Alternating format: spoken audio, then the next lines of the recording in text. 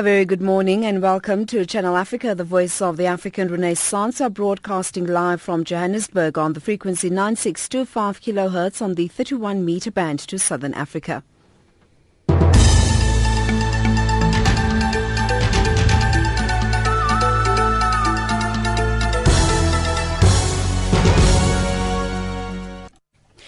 In the headlines, Botswana grants 10 Eritrean soccer players asylum.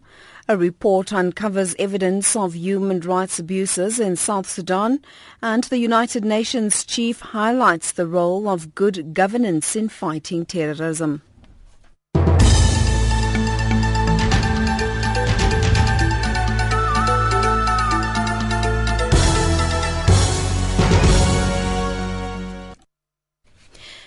I'm Anne Musa. A very good morning to you. Botswana has granted asylum to a group of 10 Eritrean soccer players who sought refuge after playing in a World Cup qualifying match. The players who were also in the army refused to board their plane back home. They had been kept at a detention centre for illegal immigrants in Botswana's second city, Francistown. The government of Eritrea has been accused by human rights groups of being among the most repressive in the world. The African Union has accused government and rebel forces in South Sudan of extreme violence since the conflict erupted at the end of 2013. The report by the AU Commission of Inquiry found evidence of mutilation of bodies, conscription of child soldiers and other human rights abuses. However, it specified that genocide had not been committed during the conflict. The conflict has killed over 10,000 people and displaced more than 2 million. The Central African Republic will hold presidential and parliamentary elections on the 13th of December. The polls, initially due to be held on the 18th of October, were postponed due to violence in the capital. The elections are intended to usher in a government with authority to restore order in the country and pave the way for the departure of UN and French peacekeepers. The Central African Republic was plunged into turmoil in 2013 when Muslim rebels from an umbrella group called Seleka seized power in the majority Christian country. Tanzania's National Electoral Commission is expected to announce the winner of the presidential elections later today. Preliminary results show John Magufuli of the ruling CCM party ahead in the poll. January Makamba of the ruling party has dismissed allegations by the opposition that the poll was rigged. When a political party goes into an election, you overpromise your supporters victory, and then when victory does not come about because of maybe some mistakes that you have made as political leaders, it's easy to find excuse in saying that we've been rigged. The United Nations Secretary General Ban Ki-moon says good governance is essential to combat terrorism. Ban was speaking at a conference in Madrid on preventing and countering violent extremism. A March 2004 terrorist attack in the Spanish capital killed 191 people and wounded 1,800 more. Ban outlined a plan of action to address the factors behind violent extremism.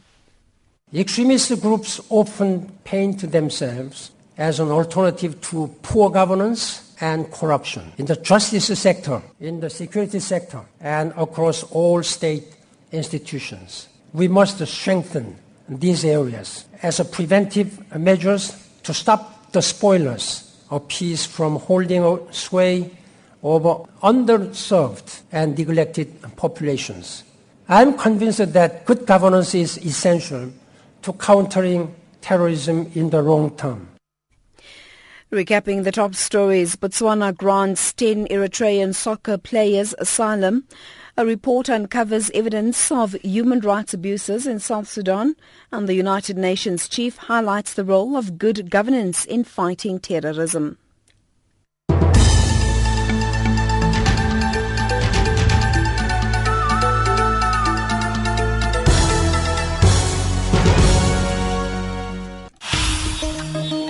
African Dialogue, looking at different events in depth, discussing a variety of issues.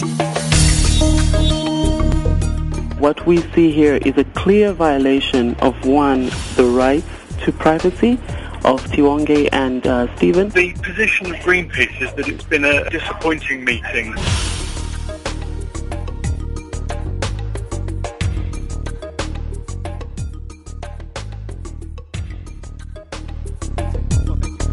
Right here on Channel Africa, the voice of the African Renaissance. My name is Benjamin Mushatama. Today we're doing our outside broadcast right here, just outside Sandton and Fourways, South Africa, Joburg. We're at the 7th Annual Women in Politics Africa Conference. Very interesting indeed. Various stakeholders in terms of women that are actually strong in terms of their involvement in politics are actually gathering together to really discuss various issues that really relate to the issue of women in politics.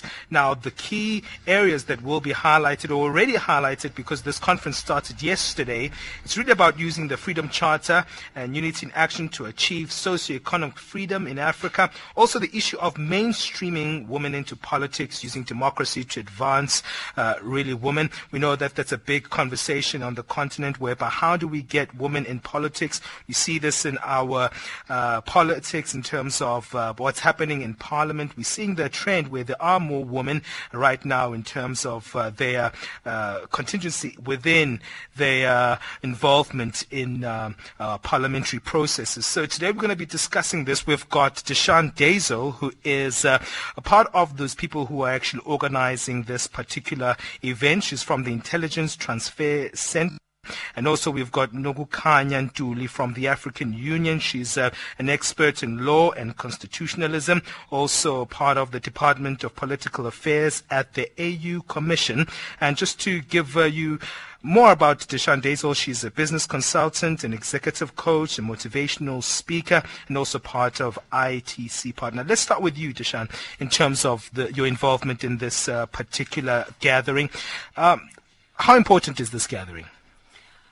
This gathering is so important because it's the only gathering that we know of in Africa where women actually come together and not only discuss issues that are relevant to developing other women in politics, but also just the on-the-ground practical hands-on issues that women get to face every day, and just basically what affects women from a political perspective on the African continent. So it's vitally important that the dialogue is there, that women get to share success stories and practical techniques of things that actually work.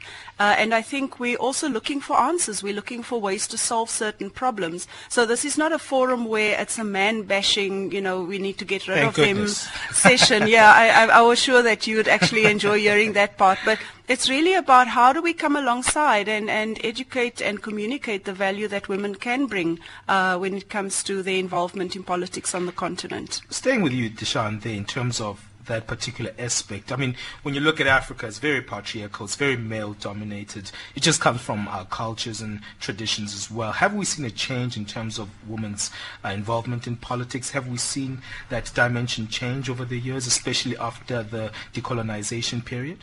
Well, I have to say that there has been change, but it's been at such a slow pace that, it doesn't really satisfy where women want to be in terms of their influence in the political systems of Africa. Sure.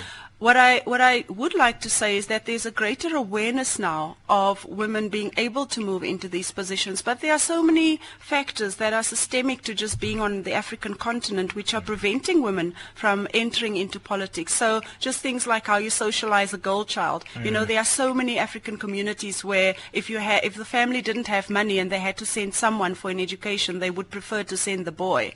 Then you have issues of poverty, which mainly affects women in Africa. So most of Africa's rural population is made up of women because men are migratory laborers. So, then you have that situation. So poverty, HIV, AIDS, teenage pregnancy, all of those social conundrums are actually what are facing women in a far greater way than they face men. And then you also have the issue of inclusion. So when it comes to women actually needing to get onto a political platform, they're already on the back foot because the systems the electoral systems that are mostly used in Africa favor the way a man would campaign versus the way a woman would campaign. So we've still got a long way to go. Let me move on to Nokulunga Ntuli from the African Union Commission. Thank you for joining us as well, Nokulunga. Your thoughts around this particular conversation, especially the issue of incorporation and excess. Your thoughts, especially now the African Union Commission chair was a woman for the past few years, and she had a role to play. There also talks about, will she be able to actually be a strong figure within the AU Commission, being a female, and also because of the stereotypes around women. Do you think she did a good job, and what were the challenges for women in her tenure during this particular time? Okay, thank you very much. I think I would like to reiterate what has been said by Deshaun around the challenges that women face on the continent still, and the challenges that they have been facing all along. However, I think it is very important for us to do count our successes. You know, I think one of the things that has been highlighted in this conference is the successes that have been made by Rwanda in particular, who have the highest representation of women in the parliament. And when President Kagame was interviewed in October very recently, and he was talking about the role of women and how Rwanda actually achieved this, and his main focus was the fact that, you know, in a society that has about 52% representation of women, it would be absolutely dismal to leave women behind. But he also highlighted the fact that women and men bring very different things to the table. And when you combine the two, you get a very good match that works. And as you can see in Rwanda, really, it is a high, level of participation of women, and the country actually works. The African Union is actually holding a high-level dialogue in November in Kigali to talk about the women participation in politics. It's an annual event that they hold, but this year, because the year of 2015 is focused on women empowerment and development, they wanted to actually look at how do women participate and what impact do women actually have when they are in the power positions, or either in political parties or other kind of positions of leadership. And what Deshaun was saying about what we are doing here is very similar to what the African Union wants to do. They have put in a lot of initiatives over the years, from the Maputo Protocol of 2003, which is one of the groundbreaking documents around women empowerment in all spheres, because I think it's very important to look at this issue holistically. The challenges have been highlighted, being social issues, education, poverty and all. And so if you are looking at women participation, you need really to try and address the problem holistically. So what the conference is also going to try and do is to try and see what gains have been made, and what the AU still needs to do to actually promote participation of women and inclusion in all spheres of life. With regards to Her Excellency Madame Zuma's presence at the African Union, I think she is probably the first female chairperson. But in her tenure, perhaps just to give you a little bit of a structure of the African Union, there are 8 departments, and the 8 departments are headed by 8 commissioners. And currently we have 8 commissioners, and 4 of the 8 commissioners are female. Great. So I think, that is one thing that sort of demonstrates that the AU is not just talking about countries having gender parity, but also internally there is that practice that, we are going to showcase what we do. Yeah. Well, that's fantastic. It's great to hear that. But in terms of that transformation, looking at the positives, where do we still need to change the mindset, especially of men themselves? Because sometimes you could work with men within a business context or a politics context, whatever context it is. But it seems that sometimes men haven't shifted that notion that they can do business with women, they can actually interact with women in politics. It seems they still have that stereotypes that women must follow. Look at our own country. It seems like even our ruling party, the ANC Women's League, seems to be that other party, that other kind of structure that is just part of the lobbying process, not really taking extra limb. Yes. So how do we actually have that parity, that equal kind of relationship between men and women in these dynamics? I think it's It's natural to assume that women want to take over, but that's not the case. So the first thing that men need to be conscientized on is that we want to come alongside and add the value that women can uniquely add to the political spectrum. So I think it really is just about busting some myths about women's capabilities. And perhaps the one thing I want to say is that excellence doesn't have a gender. If someone is good, they're good. If they're excellent at leadership, they should be just seen as excellent in leadership, regardless of whether they're male or female. So it really does require quite a seismic mind shift in our brothers on the continent, and yet some men have demonstrated the capacity to do so. You know, we've got some presidential heads who have really showcased the idea of bringing women alongside, and then have shown the tangible results that come, very positive tangible results that come from bringing women into political spectrums, into the leadership cycle. You know, and just it shouldn't even be we're doing this as a favor to you. I mean, our women have proved themselves to be excellent at leadership in so many different ways. So, you know, it shouldn't be seen as a threat. It should firstly be seen as this person is good at what they're doing, so you've got merit, and then it should be seen as the person has impact as well. Fantastic. We're going to go back to our Johannesburg studios, take a quick break. If you've just joined us, we're at the 7th Annual Women in Politics Africa Conference right here, just outside Sandton. We're at the Indaba Hotel, and you are joining us here on Channel Africa. This is Africa Midday with me, Benjamin Mushatam. I'm currently speaking to Deysel, who is a business consultant, executive coach, motivational speaker, and also partner of Intelligence Transfer Center that's also really involved in putting this whole gathering together. We also have Nokulunga Ntuli, who is from the Department of Political Affairs at the AU Commission, and also an expert in constitutionalism and also a law expert. Let's take a quick break and then we'll be back after this. Would you like to be featured on our website? Send us interesting pictures such as those of people, events, or anything you think is unique and interesting. Be part of our website and share those memorable moments with Channel Africa and the rest of the world. Don't miss this opportunity. Take a picture now. Pictures can be sent to info@channelafrica.org. That's info@channelafrica.org. You can view your pictures on www.channelafrica.co.za and also on our Facebook page. Channel Africa, the voice of the African Renaissance.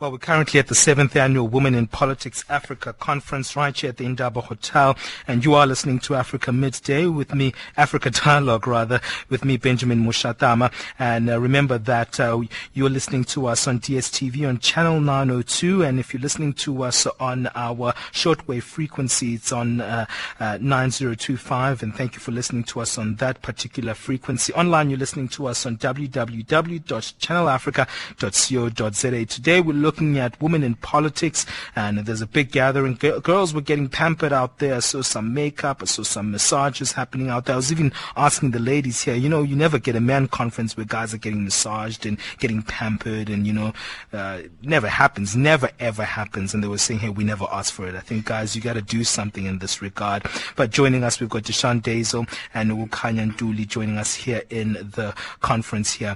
I was asking you, Nokulunga, during that break, in terms of representation for women, in terms of are they represented well in terms of our constitutions, and also looking at our legal systems. Are we doing well as a continent in terms of making sure women have that representation when it comes to the law?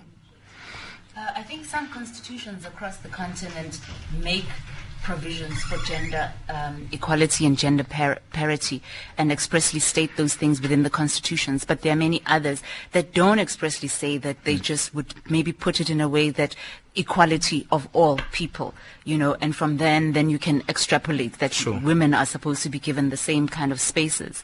But I do think that, having a look at the evolution of our constitutions on the continent from the period of colonialism to where we inherited constitutions, and the changes that have been made to constitutions in a period termed as a third democratization wave, you find a lot of the times that the constitutions have moved from very kind of oppressive constitutions to becoming very democratic and taking into consideration issues of human rights and governance. So I think where we are now, a lot of constitutions are okay. Now, what we need to move towards is the area of implementation. I think even as the African Union, we had a challenge with the fact that a lot of the heads of states come and sit in summits and they adopt a lot of great resolutions and charters and protocols.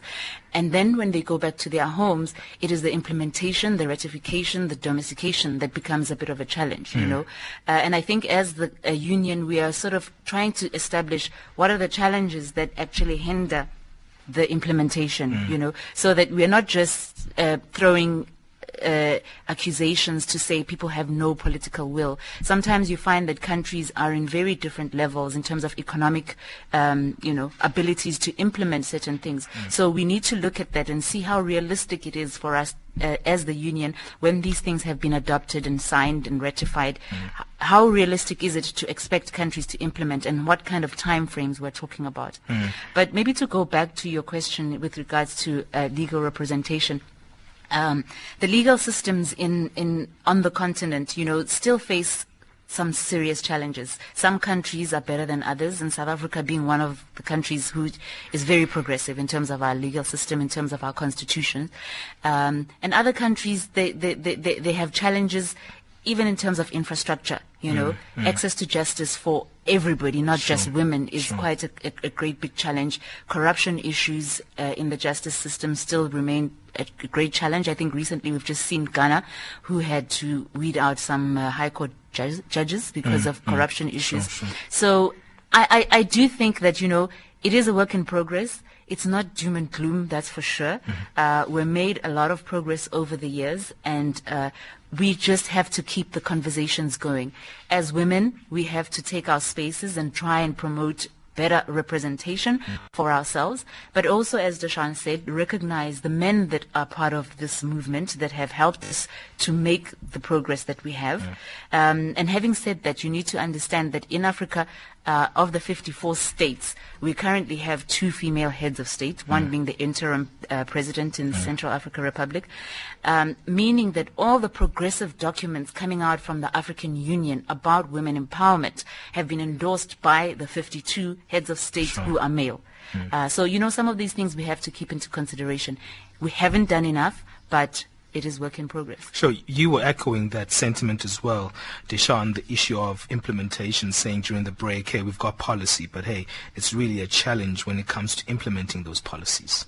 I do believe one of Africa's key strategic gaps is the ability to execute. And that comes down to education, really. It comes down to being capable, technically capable of seeing a task through from initiation to completion.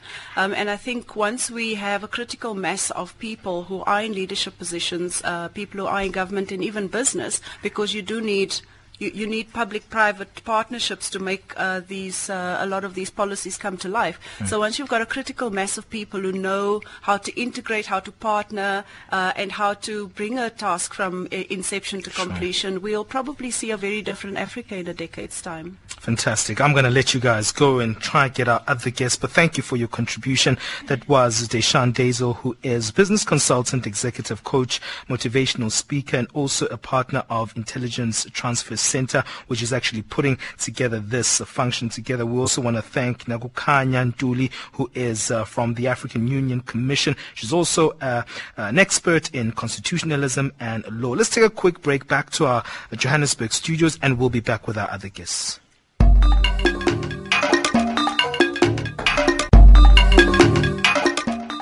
Africa rising through innovative technologies to improve the quality of life of its people. From the 29th of November to the 3rd of December 2015, South Africa's City of Gold, Johannesburg, will host the 7th Afro-Cities Summit. Delegates will have an opportunity to reflect on the challenges that local governments and partner states are faced with, the state of affairs, and what steps have been taken to ensure that the objective to build a network of smart cities is realized. Channel Africa will be there, bringing you live coverage.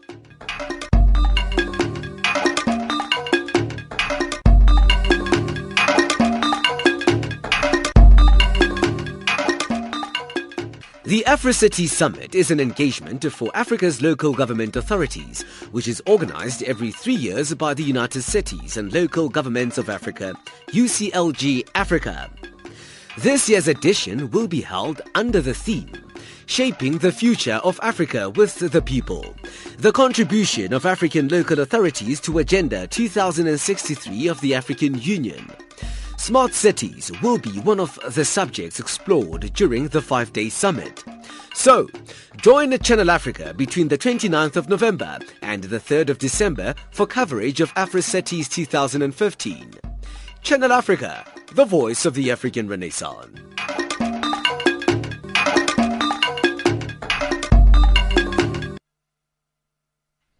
Well, we're having a great conversation right here outside Sandton. The area is called really Four Ways. We're at the Indaba Hotel right here in Johannesburg, South Africa, at the 7th Annual Women in Politics Africa. Really speaking about how do we actually make sure that really the move for Africa to ensure that women are also mainstreamed to politics and also other forms of social life on our continent. How do we actually push that agenda forward? Earlier on, we were speaking to Deysel, who is actually part of the organizers of this particular event. Also, we have Nokulunga Ntuli, who is from the African Union Commission. Now we've got a second round of our program. We've got the Honorable Dr. Bernadette Lanai, who is the Vice President of the Pan-African Parliament and also part of the minority, or rather a minority leader in the Sierra Leone Parliament. And we've also got the ANC Youth League Johannesburg Regional Secretary, Ms Loyiso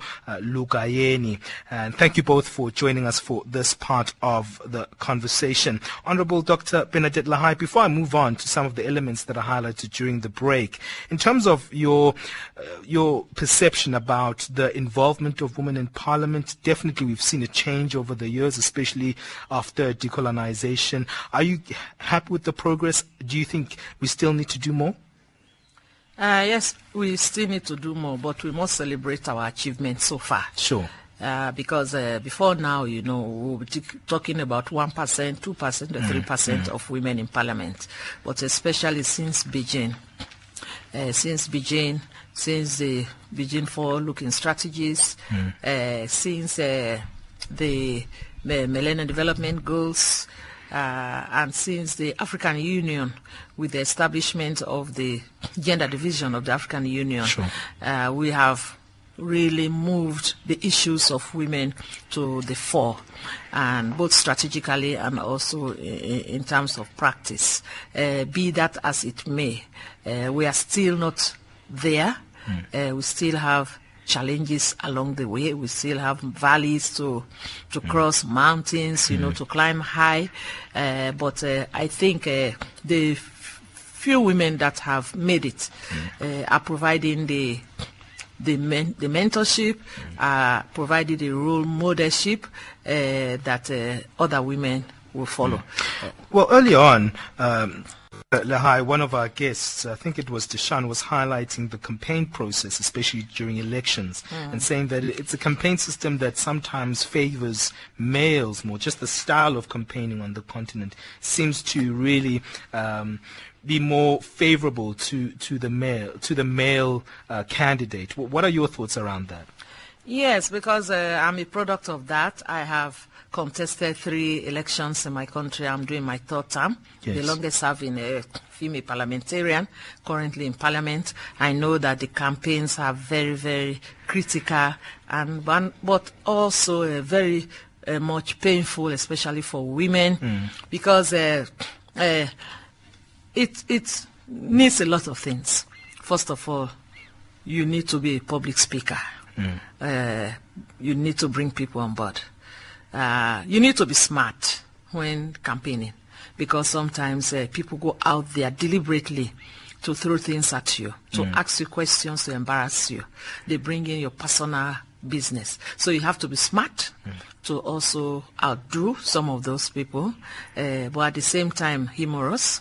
Yes, you also have to be very humorous, because sometimes the questions are so sometimes stark and so raw that if you are not, you will lose your sense of purpose while you are there. Sure. But at least, even while you are also responding in a very acidic way to those things, you bring a little bit of humor so that the person you are responding doesn't feel too much embarrassed and so forth and so on. But the issue of finance is also critical, because it involves money. Money does not vote, but money wins elections. You need a lot of money, mobilizing people, providing them with transportation, entertainment, feeding. Some of our voters out there think that, campaign time is payback time, because if they cannot get it out of you now, when you are in your most desperate situation, when you win, it's an entirely different thing. So they will keep on coming. So it's very, but then also, the men with whom you are campaigning also play a lot of intrigues. The campaign timetable sometimes, they are shifting the goalpost. So you have to be updated. You have to be alert. Maybe today the campaign is here. 1 hour the campaign venue has changed. Sure. Just to outwit you. You are supposed to speak first or last. Then they change the order of the campaign. The program, just to throw you off balance. But sometimes the men use other intrigues. You see, so what I have always done as a politician, I'm also very rough on the campaign field. Don't see me, I'm You're not just a soft, no, I'm not soft, motherly figure. Oh, no, when I get on the campaign stage, that I'm in there for fight, because it's a matter of my ego. It's also a matter of winning out there, convincing out there. So I'm there, with my gym, with my trainers, and all of those things. When I get up the stage, that Bernadette Lanai means business. Come on, and then that sends a message to my male campaigners that you better not play with her, because she will give it to you right there. Well, I'm going to take a quick break back to our Johannesburg studios, and then we're going to speak to a young politician, Ms Loyiso Lugayeni, who is part of the ANC Youth League. Maybe speak about young women in politics. I think that's another area we can touch that we haven't covered. And also, I want to touch this whole thing, speaking about the flavor that women bring into politics. They have a different style, as you heard from Honorable Dr. Bernadette Lanai saying, hey, she might be motherly, she brings that motherly side to her politics, but hey, she's also a strong woman. So hey, if you want to interact with us, do join us on our Twitter handle at African Dialogue, at African Dialogue, at Channel Africa 1. We're going to take a quick break, and then we're going to come back. Would like to get to know you, our listener. So we are asking you to tell us the country you're in and how you listen to the station. Is it via shortwave, internet or satellite? And what do you enjoy listening to? You can SMS us at +27 82 332 5905 or email us. It's at info@channelafrica.org. You can also tell us via Facebook or tweet us on the handle at Channel Africa #1.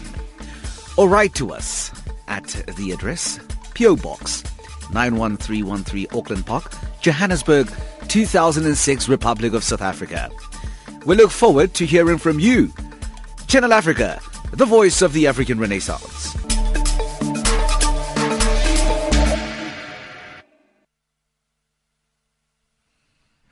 Well, we're back right here at the Indaba Hotel Conference Center, and thank you for joining us here on Channel Africa, the voice of the African Renaissance. If you're listening on DSTV, we're on Channel 902. That's Channel 902. Thank you for also streaming us live on www.channelafrica.co.za. That's www.co.za. We were just speaking to the Honorable Dr. Bernadette Lanai, who's the Vice President of the Pan-African Parliament, and also the Minority Leader leader in Sierra Leone Parliament. But now let's move on to Ms Loyiso Lugayeni, who is from the ANC Youth League, which is the ruling party in South Africa. She's the Johannesburg Regional Secretary. Loyiso, thank you for joining us. Thank you. Now tell me a little bit, is it different to be a young lady in politics? You know, sometimes it's very easy to see a figure like Malema he can make any ridiculous comment that he wants. He can say whatever he wants in politics. He can do whatever he wants. He can smoke cigar in front of us and have a glass of whiskey. But is there a different expectation from females, especially young females in politics? Well, absolutely. I will attest that because of our society, sure. Its perceptions, but also equally it's cultural, our background, how we orientated, and it's one of the key things that actually came out of this conference to say that women, young women in particular, because of how you are, you grow up and how you are supposed to be in front of society. So the expectation is that you must be prim and proper, not throw a stone back when somebody throws a stone. But times are changing, and that expectation is what we are actually trying to demystify, because we cannot be politicians based on gender. We must be politicians because we citizens, we human beings. So at a particular point, if I feel like having a cigar, I should be able to have it. Sure. Because myself, I am a leader, and there is a group of society that perhaps enjoys cigar, and if I need to attract that group Sure. During electioneering, I must be in the place that they smoke cigars. If there are people who have a particular interest in something that is taboo, it's our role as politicians to bring those members so that they are able to work with us, converse with us. So for me, the expectation is that it should be like that. But that's what we are trying to get rid of, particularly when we continue to engage in this type of dialogues. Just before the break, I was speaking about just what we're going to talk about now, the issue of the flavor, the vibe that women bring into politics. It's no longer timid. It's not just someone on the sidelines now. We're seeing more women starting to take more of a robust approach in terms of how they actually deal with politics and how they do politics. Honorable Dr. Bernadette Lanai was just speaking about that she just doesn't sit back. She also has a strong side in terms of how she puts herself out there. Your thoughts around that? Yeah, very true, because I think we can use practical examples.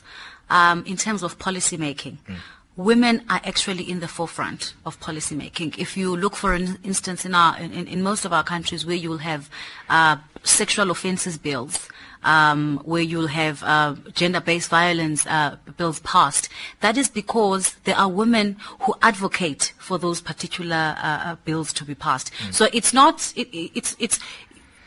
Back 20 years back, one would never have imagined that there would be such bills passed in our country, because there wouldn't be particularly people advocating for that. So the women, the involvement of women, yes, the flavor is there in terms of changing it. I mean, you witnessed a different. I'll use my country as an example, where you had a lot of fashion coming into politics. So you have ANC babes. That was what my political party. We had ANC babes. So we're transforming how we campaign. We're bringing youthfulness in how we campaign.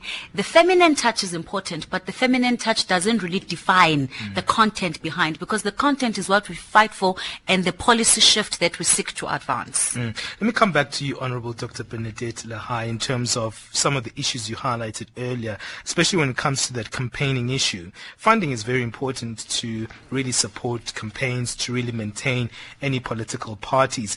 Have you been discriminated because of your gender? Well, not in a way, because in Sierra Leone, the big corporate organizations are afraid to come out to fund. Okay. If they fund, they form cross-party. That is like women caucuses. women coming together, irrespective of the political party, then the bigger corporates or even the NGOs, the international and national NGOs, are more comfortable funding women when you come together, so that you are not being accused of being partisan, especially by the government. So in situations like that, we can have funding, but even the funding may be prescribed. It may not necessarily be money in the physical sense. They can organize campaign training programs. They can organize training programs on resource mobilization. If they provide T-shirts, it will be a neutral language, women, more women, better politics, but not aligning themselves with... Is that fair, though? For me, I find that not fair, because I feel like if male politicians can get funding, why should there be an agenda when it comes to funding females? Well, I'm saying this for both men and women, especially for the youth in Sierra Leone. When organizations like you have the All Political Parties Youth Association, you have the All the Political Party Women's Association. So organizations are not afraid to pour in money because it's not being directed at one political party. It's directed at women. When they will provide T-shirts, when they provide other logistics, it is going to the association through which these information are channeled. But when it comes to corporate organizations, it's actually a matter of individual and personal relationship. It's not that they are discriminating, but if you have even before related more with such a corporate organization and there's value for money, then you stand to gain money. But because in our countries, in Sierra Leone, political parties are not funded. We are now struggling we are striving hard that in our new revised constitution, we have a percentage of funding going to the political parties. Of course, the political parties registration will now develop the modalities through a statutory instrument to see how that funding is going to work, who will benefit it, what will be the conditionalities, and what will be the penalties. So that is what we are fighting, because so that we also want to be weary of big corporate organizations funding political parties, and at the same time, once that happens, sometimes they influence policies wrongly or rightly, and we want to avoid that. So we are campaigning that we have some funding from government for political parties, but this will be arranged by the Political Party Registration Commission, which is responsible for regulating the activities of political parties. And that is why even now, because political parties are funded individually, the Political Parties Registration Commission is finding it very difficult at the end of every campaign for political parties to send in their returns. They say, why should we send returns when you are not the one funding us, And therefore, even when they send returns, they may hide. They may hide some of the sources of the public. Because some will say, we want to remain anonymous. But, I always say there is no free lunch. When a big corporate organization funds you, either now or in the future, they want something back from you. That's true. Now, just to wrap up the conversation, Loyiso, how do we actually advance this program of women being more, having a voice within politics? We've made advancements on the continent. We've gone far, but we still have a long way to go. As a young politician, what are your thoughts around that? How do we move forward? I think it will be important for us to create a foundation. One of the key challenges is that young women are not prepared to lead. Even young girls, the girl child, our curriculum doesn't speak to capacitating a girl child in terms of having that confidence, that approval of themselves, because you first have to approve of yourself to understand that you can anchor a radio show one day. So it's the foundation step at a school of a girl child to say, the way they are Boy Scouts, the way they are drilled and those type of interventions, the girl child must be prepared at that age. When you reach your youth, you are then able to have those intergenerational dialogues, which we are having here. These are the type of intergenerational dialogues and encouragement then bring young women into the space where they can then take the baton from those who are already. By the time we get to a level where we have to run our continent, we have already received the necessary tools that we are able to use in order for us. So for me, it can't be a now approach of, it's an investment, and the investment is across all party lines. It must be a decision. It must be a nation-building program where we say this is a program to capacitate our young women in our different countries for our continent to be able to lead better, particularly when we relate it to Agenda 2063, because there is no cadre of a woman that you're going to have in 2063 if we don't start the foundation now. Your final words, just in a minute or so, Dr. Lanai, the same question.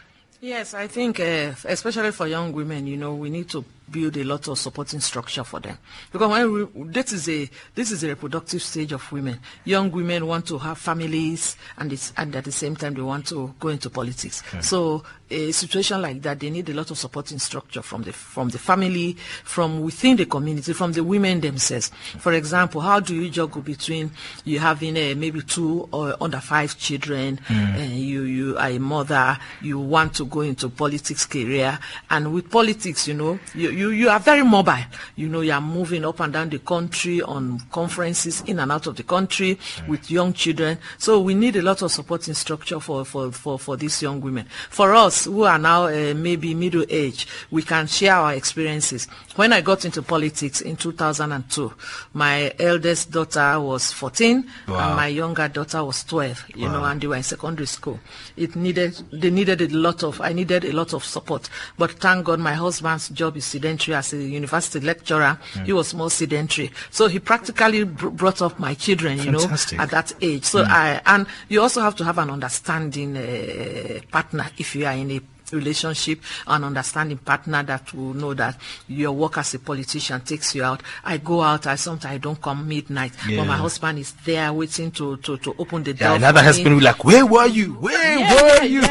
My husband is there waiting for me, because he knows sometimes I've taken him on campaigns. He's a quiet somebody's campaign, and sometimes he's afraid of me. So Bernadette, I said, okay, you sit down, you just give me the money and the moral support. You kick me back, I kick you back. This is the game, and there's no crying baby here. So it is a support structure for even the women. The women themselves is important, We need the women to be there to serve as volunteers, in your campaigns, to also help you raise resources, to link you with people that can help you build your capacity and so forth. So the structure is at the government level. The government should also put in Sierra Leone. We are talking of the Women's Campaign Fund. The government is trying to put some funds so that they can provide you with money and logistics to go. But you need all the support structure you need, especially when you are a young politician. Fantastic. I love that story. I love actually those personal stories. I love when you hear that kind of personal story behind a politician. It's fantastic. Thank you to the Honorable Dr. Bernadette Lanai, who's the Vice President of the Pan-African Parliament and also Minority Leader in Sierra Leone Parliament. Thank you as well to Ms Loyiso Lugayeni, who is the Johannesburg Regional Secretary of the ANC Youth League. What a fantastic conversation. Thank you for joining us. Thank you as well to Dumelo Zulu, who was producing this program. Did such a fantastic job with the great guests that he brought in. That's how we're going to wrap it up. We're going to go back to our Johannesburg studios. This is bye-bye from Johannesburg, but we'll get our economics update and our sports day in our Johannesburg studios, and then the show will be wrapped up. Until next week, Monday, God bless.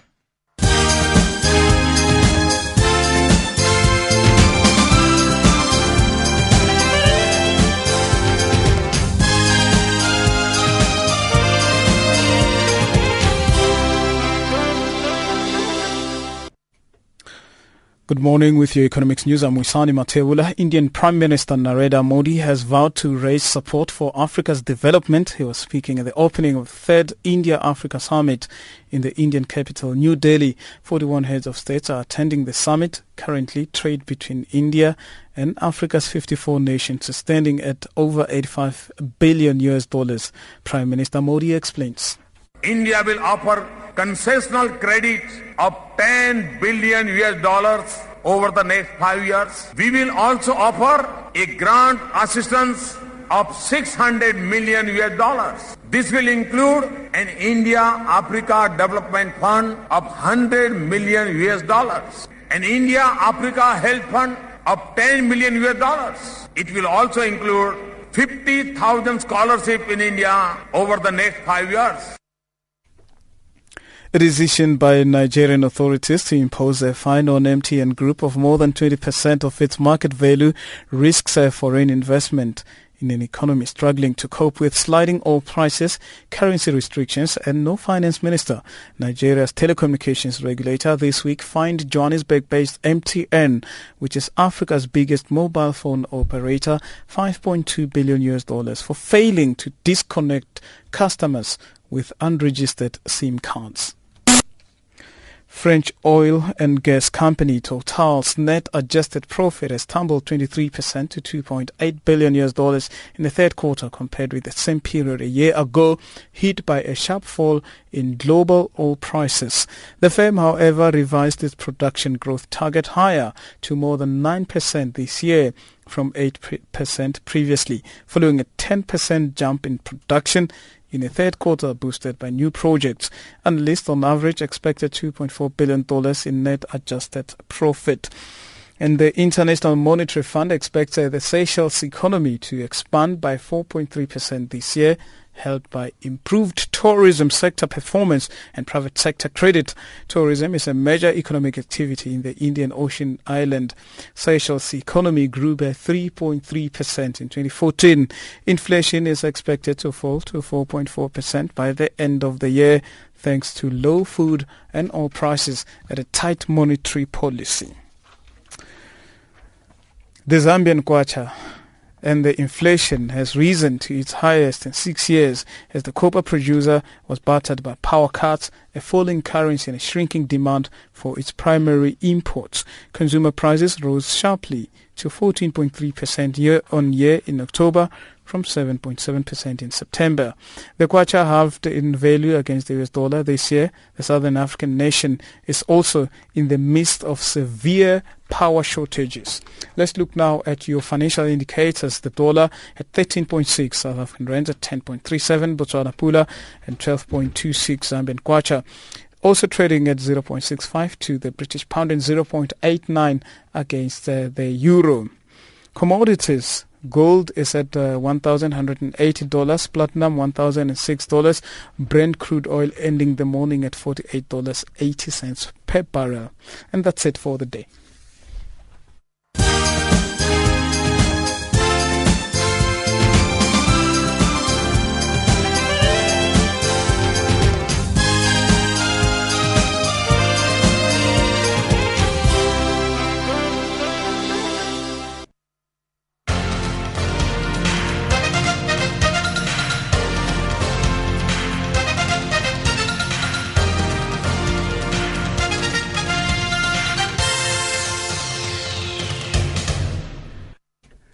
Now, sports update this hour. I'm Figile Nwati. We're kicking off with football news.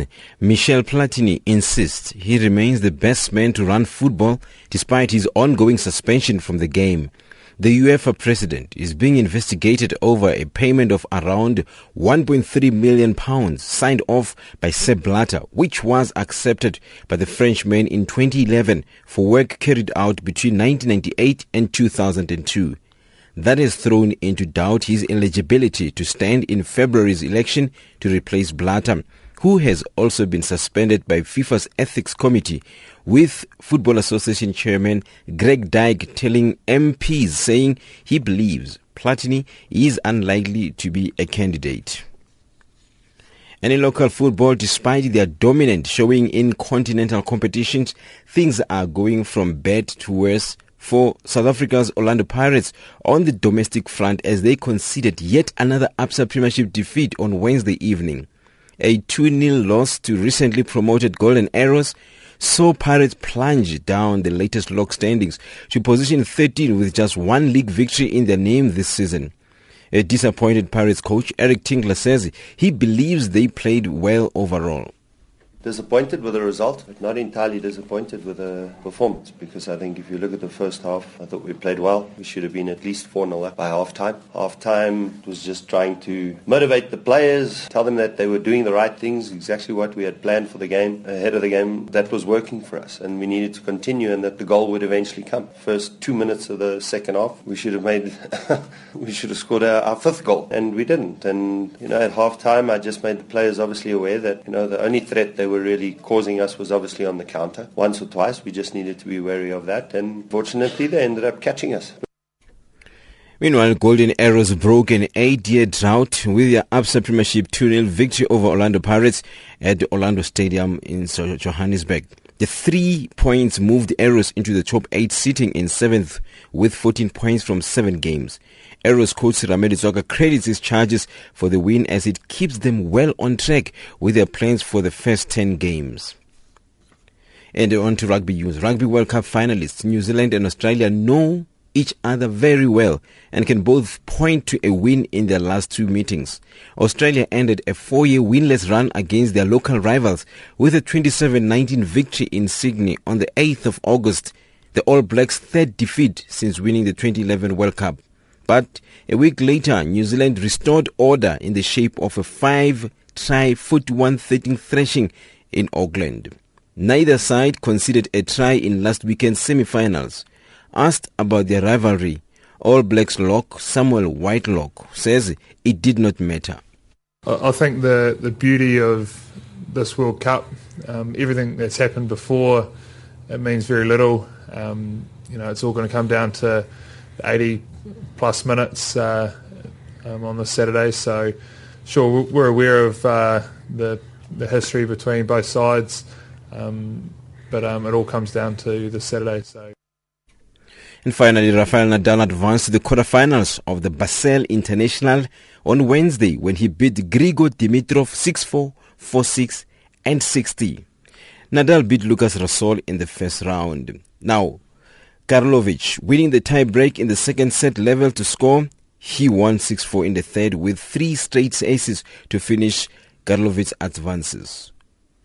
And they were really loud, which is normal because this is his home here, so they were all cheering for him. But I just try to ignore it, try to think positive, and in the end that paid off. That's your sport news this hour.